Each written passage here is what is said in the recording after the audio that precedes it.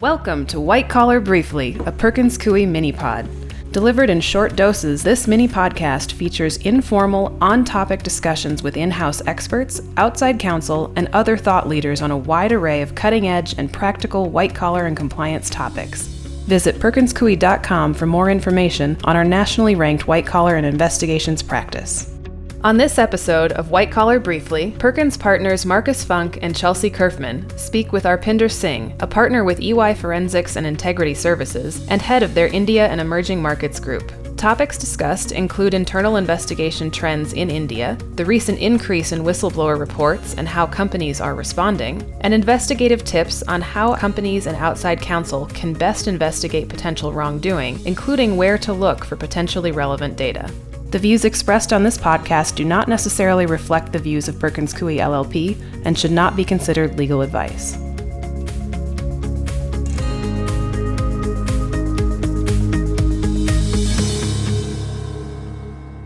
Hi, this is Chelsea Kerfman, partner at Perkins Coie's White Collar and Investigations practice, and I am joined today by my colleague Marcus Funk and our guest Arpinder Singh, who is a partner and head of India and Emerging Markets for Ernst & Young in India. It's nice to have you here today, Arpinder. Thank you so much, Chelsea. Thank you, Marcus. Great to see you again. And I know, Arpinder, today we're going to be talking a bit about some trends that we're seeing in internal investigations in India, especially from your end at EY. But before we jump into that, can you just give a quick summary of your role in your practice? Yes, absolutely. In our forensic practice, we have about 1,000 people in India. It was very small about a few years back, but I think in the last 7-8 years with increased governance, issues coming to the surface, I think our practice has fortunately grown. And I think there's a lot of recognition of the fact that there's a cleanup required and the fact that the government is working hard to also make sure governance levels, new policies, new rules, laws come out. So I think there's a lot of healthy tension, I would say, between auditors, companies, directors, government, which is bringing right practices to the fore. So I think a lot happening in India and the emerging markets, and happy to share some of those today.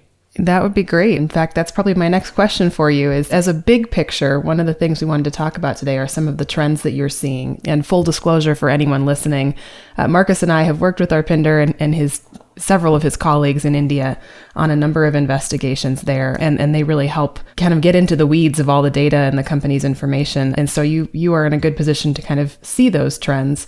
So I'm curious what you're noticing, both in terms of kind of issues that have been popping up, or maybe if there's a change of what types of issues you're seeing in internal investigations in the last few years. Absolutely.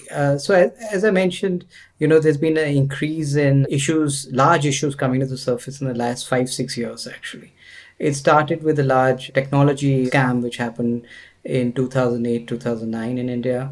And subsequent to that, I think there was more increased awareness of fraud. I remember going to clients earlier and saying, hey, do you have any frauds in your company? And there was a sense of denial before that.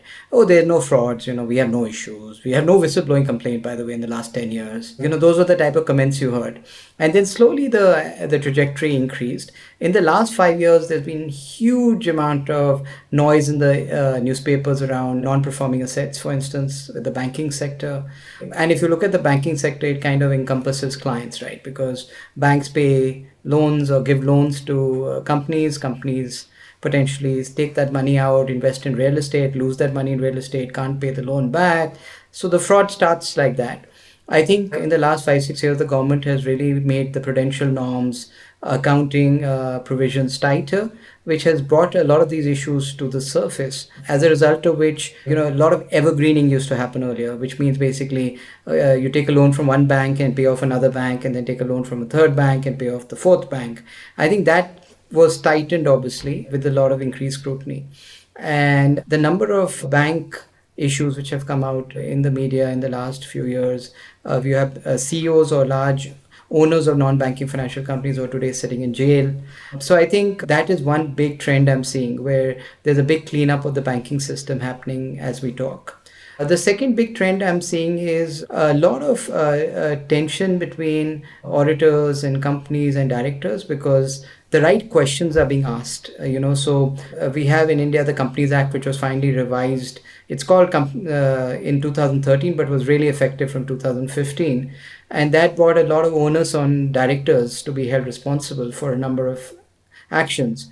And with some of the scams, I think the government has gone after independent directors and has not really differentiated between them, due to which there's a lot more onus on directors to ask the right questions or maybe probe. And I think that has brought that healthy tension to the surface.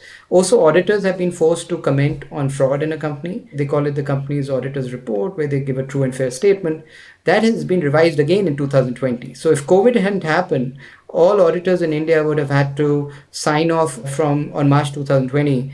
And actually, the number of points they had to comment on regarding whistleblower complaints, fraud, has, I would say, gone up 5 times. They had to comment on something which is called Benami transactions. So Benami, just for the global audience, means shell companies, basically. So in India, people, when they want to move money around, they create layers, 1 layer, 2 layers, 3 layers through shell companies. And the Indian name is Benami. So India came out with the Benami Act to stop some of that bad practice. And the auditors now have to comment on that. The auditors also have to comment on loans taken from banks. Is there any misutilization happening? Are interests not being accounted for properly? Or are payments not happening at the right time? A huge number of questions. So auditors now have to certify a lot of that stuff which was turning bad. So as you can imagine, because of COVID, it was pushed out by a year. So it's going to be effective actually from April 2020 and till March 2021. And I cannot even visualize the amount of tension which will happen. But Marcus had a question, so very interesting development, particularly on the auditing side, and essentially having to disclose. It sounds like to the regulators or enforcers if you identify any fraud or other misconduct. Would you say that the auditing standards in India, once they're in place, are more strict than in the United States, or are they similar, or are they looser? I would say in practice they're similar, because I see some of my colleagues in the US, and I think all whistleblowing complaints are highlighted to the statutory auditor. I think the auditors do shadow investigations. I think now India is becoming similar to that. There's a guidance note, and happy to share that with anybody in the audience who would like a copy of that. That's pretty prescriptive and tells you exactly what the do's and don'ts are. And I think it's becoming similar. It was never like that, Marcus, earlier. If you got a whistleblowing complaint, the company says, oh, it's not a big deal, we've sorted it out, you'll kind of move on. But I think those days are over. We've got a kind of US way of dealing with the complaints. And you're right, the number of complaints which have gone to the Indian government with auditors not satisfied with the company's investigation or a company's response has, I think, gone up by double. And I also thought it was interesting, Arpinder, when you were talking about how directors of companies are now, really in the hot seat and they have to ask the difficult questions. And we've seen that with US or multinational companies where the local Indian entity has its own directors, and those directors now suddenly are kind of having to answer some of these more difficult questions. And that has, at least from what we've seen, that's shifted the degree of attention that these multinational companies are placing on the Indian entities. But I'm curious if you've seen a similar change through your work, specifically in the multinational company setting. Absolutely. I think it's quite complicated actually, because there are multinationals who have entities in India which are actually listed on the stock exchange in India. And then you have companies who have joint ventures in India. And then you have companies which are just wholly owned subsidiaries in India, which are private companies. So you have a multitude of companies. And I think the ones which are most complicated are the listed ones, because they have to comply with the stock exchange regulations. At the same time, if you have a large US company which believes in keeping whistleblower complaints anonymous or privileged in the US, which I think brings up a big controversial point, then the Indian auditor says you've got to share all whistleblowing complaints and investigations with me. But you have a privileged document. Let's say you have an FCPA case or a foreign corrupt practices case. How much can you share with the Indian auditor without losing privilege, especially in a listed company? I find at least the few I've done brings out a lot of tension for a US parent with an Indian company. And then there are directors in India who think that they are responsible. So they want to be fully in charge. They want to see all the complaints. They want to see the details. And then the US lawyer, Chelsea, yourself, would tell them, no, I'm not going to share anything with you. And then the director says, hell no, I have to sign the director's report. So if I'm going to sign the director's report in India, I want to see everything. So that does bring tension.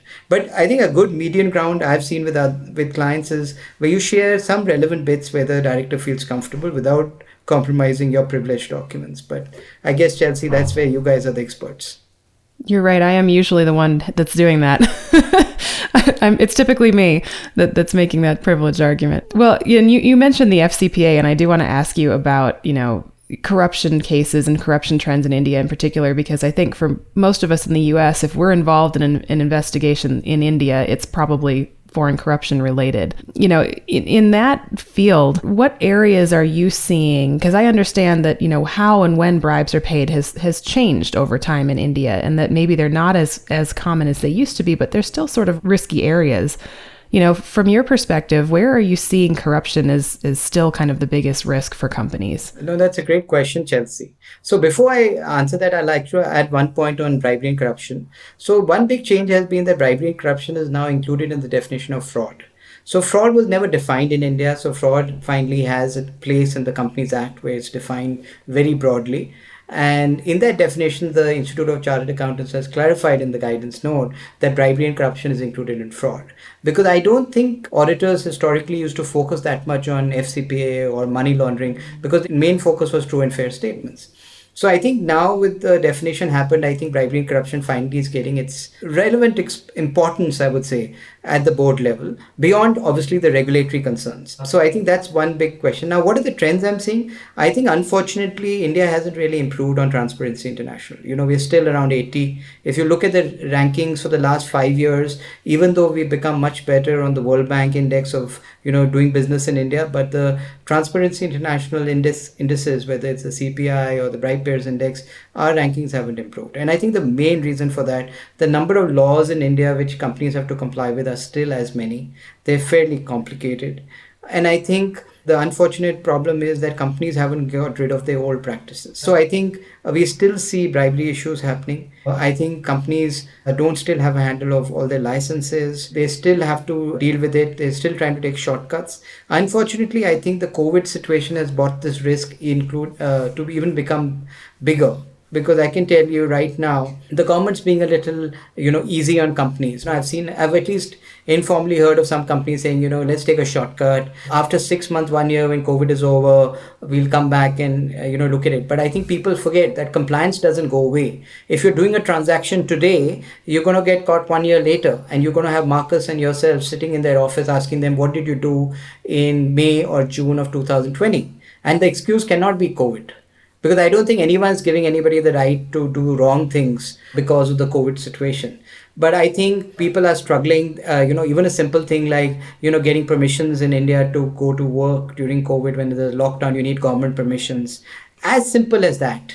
Or, moving your product around in a lockdown situation in India from one city or one state to another requires permissions. Now, we all know when there's government interaction, what the risks and pitfalls can be. I also think, unfortunately, people compromise on background checks and some of the good practices, and I still don't see a lot of background checks happening in India. Multinationals also, to be honest, do a very superficial, high level, check done through some online tool. And in India, the main bribes, if you look at it, Chelsea, are paid by smaller companies. You'll never have a large company in India being used as a middleman. If you want to pay a bribe, you're going to get a small company in a nondescript location who you're going to pay money to and who's going to pay the money. So your exposure is a small third party. And if you do an online check through background checks, you're not going to get anything on that small company. So unfortunately, that risk continues. I think there's a lot of business with government, and though government, doesn't support getting middlemen, but unfortunately, that risk continues in India. People still have middlemen who, act as liaison agents. So I think that exposure is continuing. So I would say the old traditional licensing is still a risk out there. Licenses for factories, licenses to operate, getting government business, whether it's, getting contracts from the government, etc. You still have an exposure through these liaison agents and middlemen, even though the government is doing a good job of clamping up, but I think that risk is still there. I think CSR risk, we just did a survey around, CSR. I think that is increasing because the government has become very tight on the fact that you have to spend a certain amount of money every year on CSR, corporate social responsibility. Now that is being used by some companies, I feel, to say, we have to pay this money. So they end up in March just running around, which is the end of the year, and pay some third party some money. Now, no good practices, no checking, who's this company, who's you giving this charity to. So I think that part of exposure for bribery and corruption through CSR activity indirectly, and we all know that how charity money can be sometimes misused. I think is again becoming a risk. And especially in COVID, everyone is hiding behind CSR. And you can't say no, right? If someone's saying I'm going to pay a hospital, or if someone's saying I'm going to pay something for migrant workers who are stuck, no one's going to ask a question. But 1 year later, you will have an issue. And last point, Chelsea, I must add, I think unfortunately with employee attrition and the churn happening with employees across India, there are a lot of workers, they say there was some newspaper article which said 100 million people are looking for jobs in India, which is huge numbers, which means people have lost their job. People are maybe getting salary cuts. People are under stress. What it's leading to is, the good thing is, I think when they leave the company, they're a little disgruntled. So number of whistleblower complaints around bribery and corruption are significantly increasing. I've got so many clients I'm working with who have just seen a doubling of the whistleblowing complaints in the COVID time, because, people are not happy. But the sad part is, obviously they should have come out with it, 2 years back. But they're obviously, when they're unhappy or losing their job, is when they really find the right opportunity to bring out the issues. But the reality is, whether the issue has been brought out with a bad malice or not, I don't know. I would love to hear Marcus and your comments, but I think you still have to investigate it, right? Irrespective of what the rationale may be. Well, we've certainly seen the trend you're describing, which is a spike in whistleblower complaints in India. One of the things you just touched on, Arpinder, is something that I know is very near and dear to our hearts, and that is background checks. And in particular, what we perceive as the weaknesses of these desktop exercises, these online tools, that might work well in Frankfurt, but it may not work that well in Hyderabad or some other place. And so one of the questions that you just brought up, or one of the issues you just brought up, is how do you effectively, in your mind, do a background check on, let's say, a small or medium company in India? How do you see a robust background check? What does it look like? I think the first one is, there are a lot of local Indian databases. For instance, there's a company which actually, there are many companies actually which now can tell you whether the company has paid its fuel bill or a gas bill, or is paying provident fund to its employees. So you can very quickly check first, is this company actually working, or is it a shell company? So if you find that they're paying employees provident fund, which is a government like a social security, or if they're paying their gas bills, or they've got electricity bills,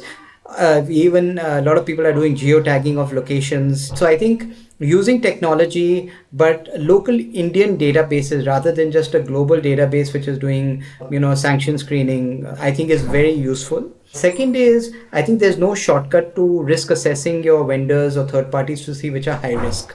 I think you have to segregate, unfortunately, what you do for a high risk vendor versus a medium risk. And I define high risk as government facing, large vendor. So I think in those cases, I think, Marcus, there's no shortcut in India. For high risk vendors, you really need to do a site visit. You need to get questionnaires filled up. You need to do some interviews. You need to do a criminal check in India, which is they need legal cases or criminal cases against that particular party. What is their reputation in India? Speak to a few people who work with that company. So I think some bit of more exhaustive background check for high-risk vendors. And I've always found that the high-risk vendors are generally not more than 5 to 10%. So it's not that we're talking about a huge population, but these high-risk vendors are your biggest exposure. The ones who get you your licenses, the ones who get you your government contracts, the ones who, are really there, who can expose you. So I think those you'll have to really do a little bit more manually than a desktop exercise. I mean, that's my honest advice to everybody, because every FCPA case I've done, there has been a desktop report, and it still happened. Everything you're saying certainly resonates with us, both on the fact that some of these, sometimes these desktop exercises, at least as they're conducted, don't spot the problem, and also that in pretty much every single case, we're not talking about the parent company engaging in, grand bribery. It tends to be the small local vendor that's doing something on behalf of maybe one of the employees in sales or something, and with the parent company's local operations. And Marcus, to add to that, one is to get the licenses, but on the sales side, I think the exposure is pretty high. If you have a tech company, for instance, technology companies never sell directly to customers. They sell through distributors, dealers, resellers, and you have many such industries like that. Alcohol industry, they have multiple layers, 3 or 4 layers. So I think in those situations, the risk in India is very high because of the number of states we have in India. And every state, because of local tax reasons, has a different dealer or a different distributor. And I think There again, there's an issue because companies in India try to keep the Chinese wall concept that, hey, I don't know what he's doing. But when a whistleblower complaint comes in and Marcus, you and Chelsea image the computers and you suddenly sign hundreds of emails talking about bribes, etc. There is also a question about dealers and customers. And unfortunately, the problem is all the background checks we talk about always is the vendor side. No one ever talks about background checks on dealers and customers. And I find that's highly ignored. And it's a big risk area as much as the vendor side. And that's something that we have certainly seen lately with a lot of our clients that are having issues with kind of understanding who they're selling to and what those communications look like and just how those transactions are handled. I wanted to touch on something else you mentioned a few minutes ago, which is, making use of technology for background checks and just in general in investigations. And I'm curious, now that we are and we have been, most of the world has been working remotely now for several months, are you seeing a change in how investigations are being conducted if they're being done more remotely? And, what recommendations do you have in terms of making use of technology for that purpose? That's a great question, Chelsea, because I never realized I could do an investigation without moving out of my house. And it's now happening. And I think thank God for technology. And I'll tell you 4 or 5 changes. Earlier we used to use in India a tool called Intella. And it used to be a tool where you could it's more a desktop kind of application. So I think everyone's now moving to more web-based applications like Relativity, where you can, have 10 people sitting in their homes looking at documents on Relativity. You don't really need to be in an office anymore.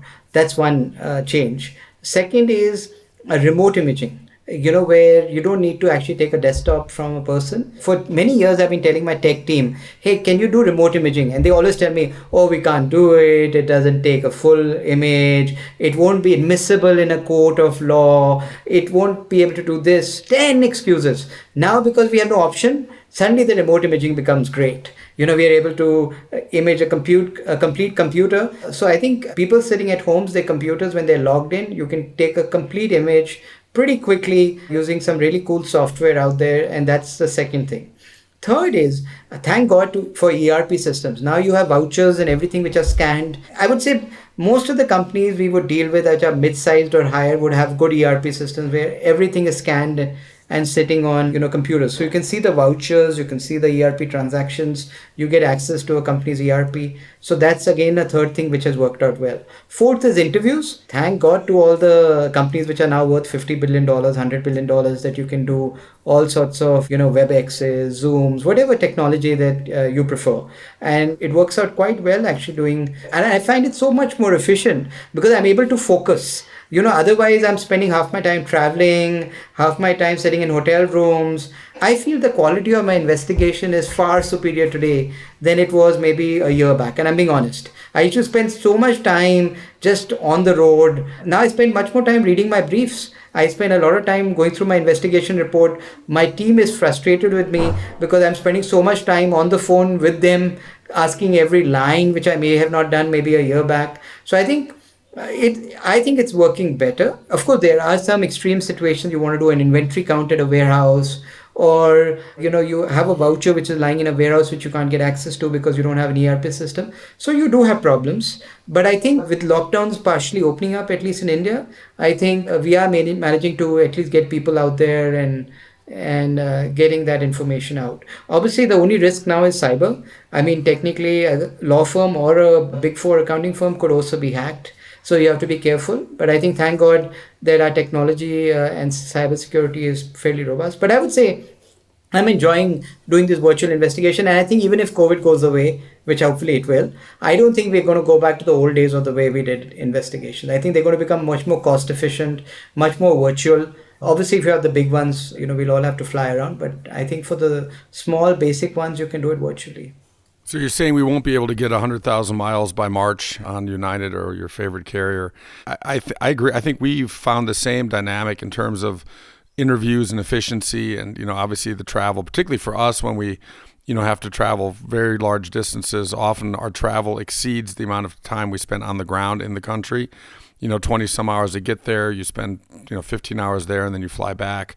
The one thing that I think we do miss is frankly the flexibility of investigations where, someone in the hallway will say something or during the small talk. I mean, as you know, Arpinder, as an experienced investigator, a lot of the magic happens not in the Q&A session, but in the sort of introduction outside and maybe a little chat afterwards. Or you say, okay, on the spur of the moment, let's talk to this other person here.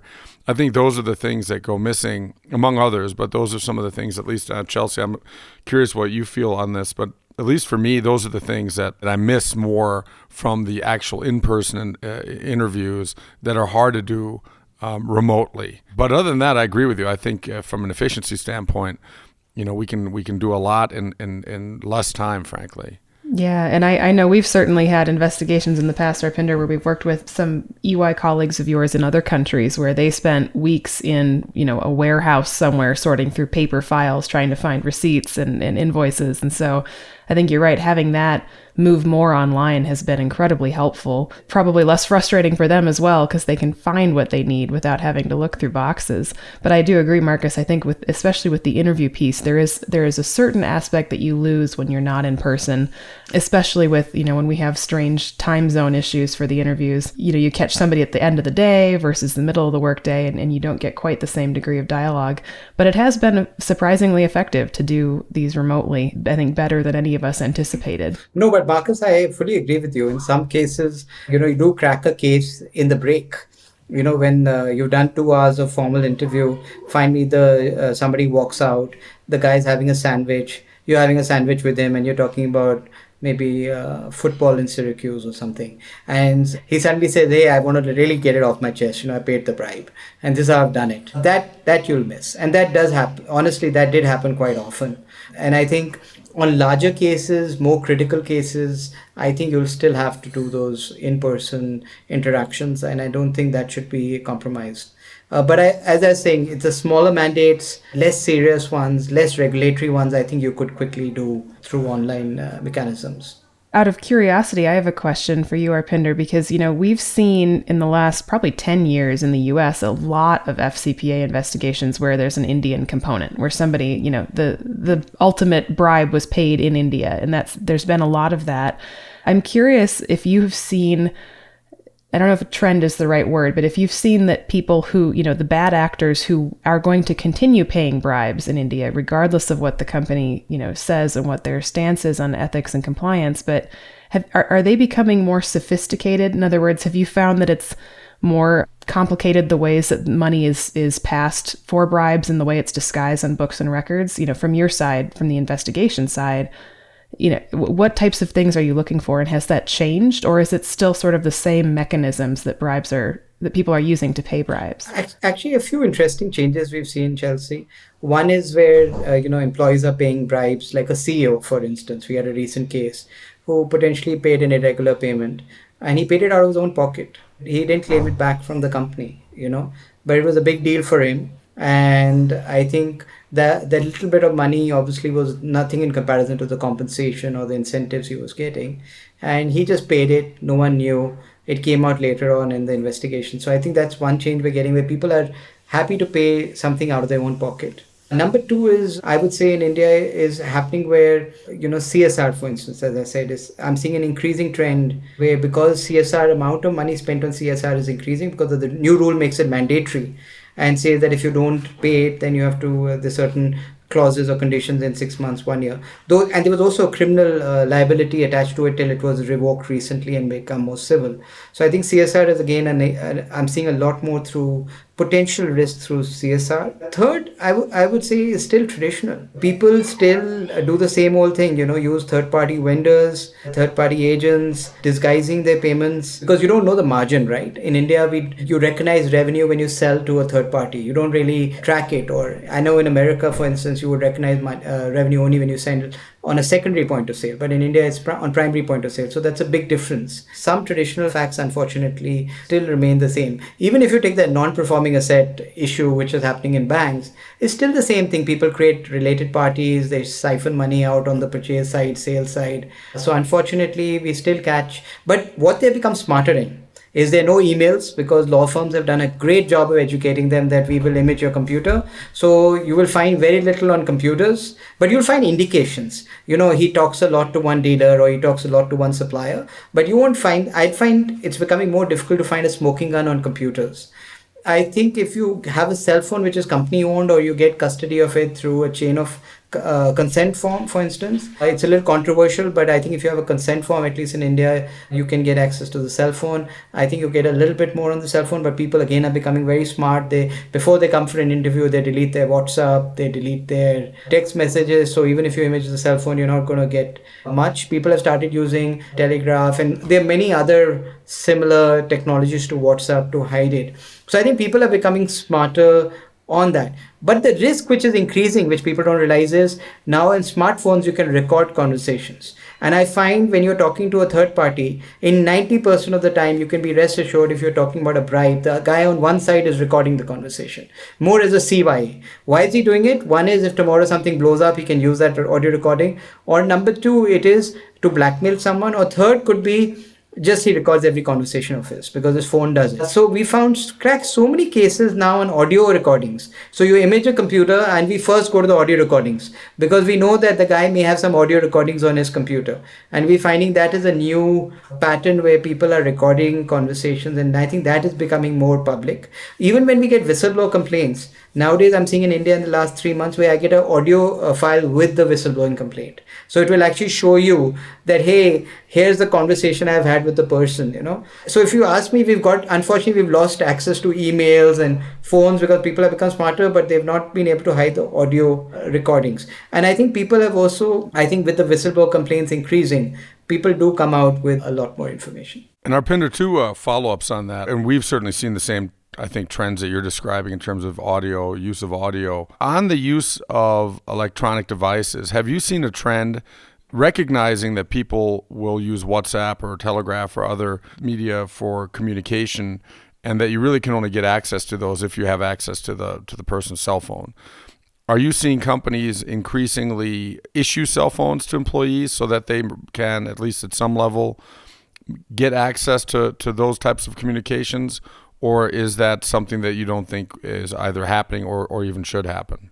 Okay, my personal view is I think it should happen. A company with the right governance should give phones which they can use for company purposes to high-risk employees, which I mean employees who are doing significant government business, etc., or interaction with licensing agents.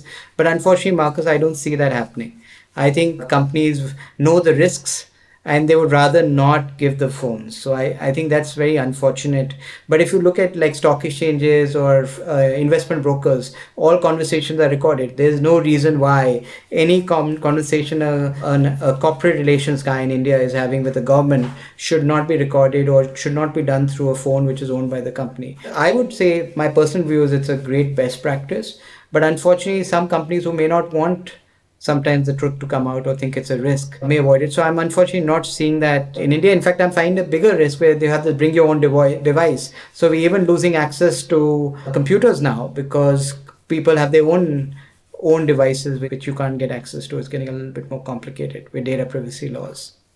So that's interesting. So your perspective is not that companies are not issuing the devices because of cost or because of logistical hassles, but because, frankly, they don't really want to have access to what could end up being damning evidence against their own employees that could implicate them.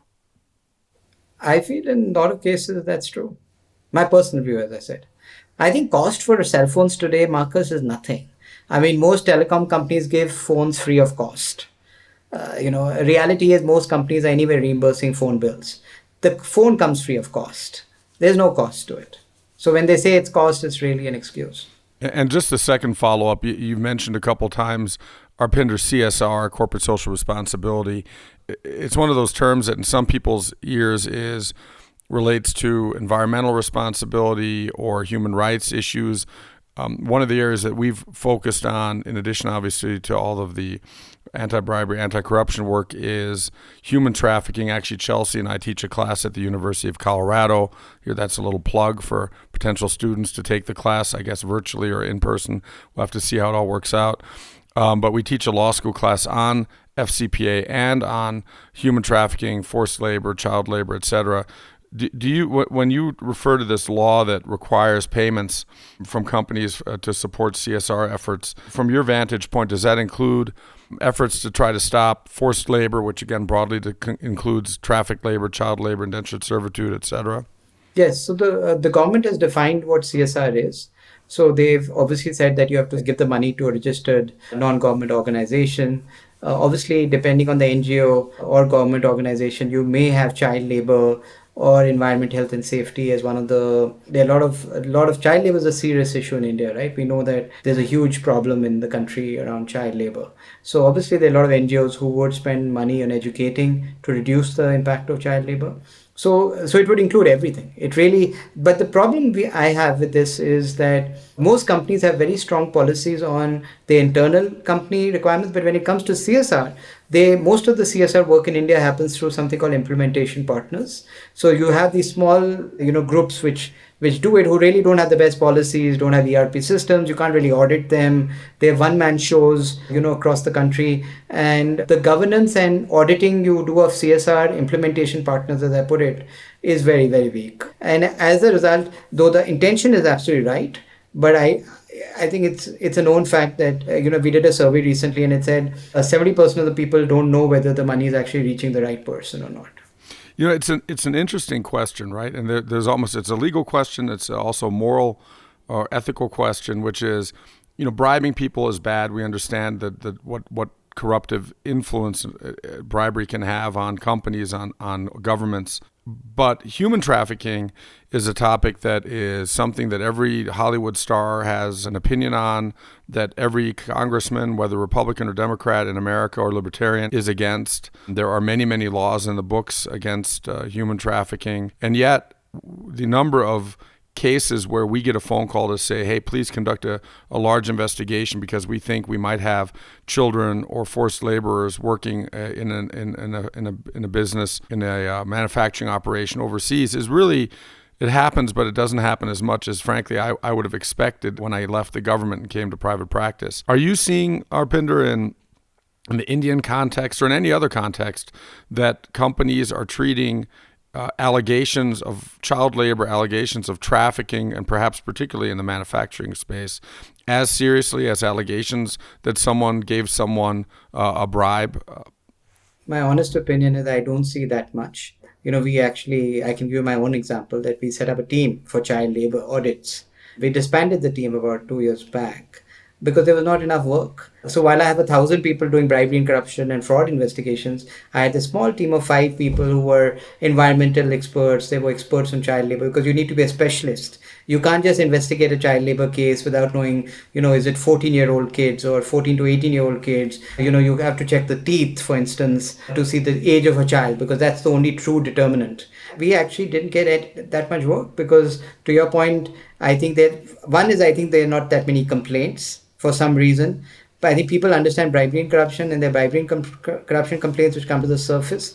But I think child labor just doesn't come to the surface for some reason.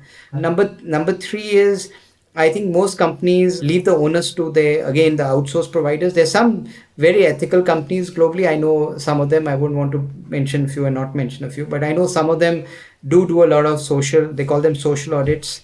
At small little places making furniture or making textiles in India, and I know they do these child audits. But I think again it's very cost constrained, and I think they try to do 10 audits a day. I'm a little skeptical about the audits done. And I think it's an area I agree with you. I'm surprised that even modern slavery, as we call that from the UK, I find in India very few companies have even said that, hey, let's look at compliance to the Modern Slavery Act. I know there's a California regulation in the US around labor and other things, but unfortunately that has not seen it. Even if you go to neighboring countries of India like Bangladesh, others, I went to so many companies which do textile manufacturing. I think only when there's an incident, there's a fire or there is someone caught, suddenly everybody runs there. But proactively, I found it really surprising that none of them were even worried about it.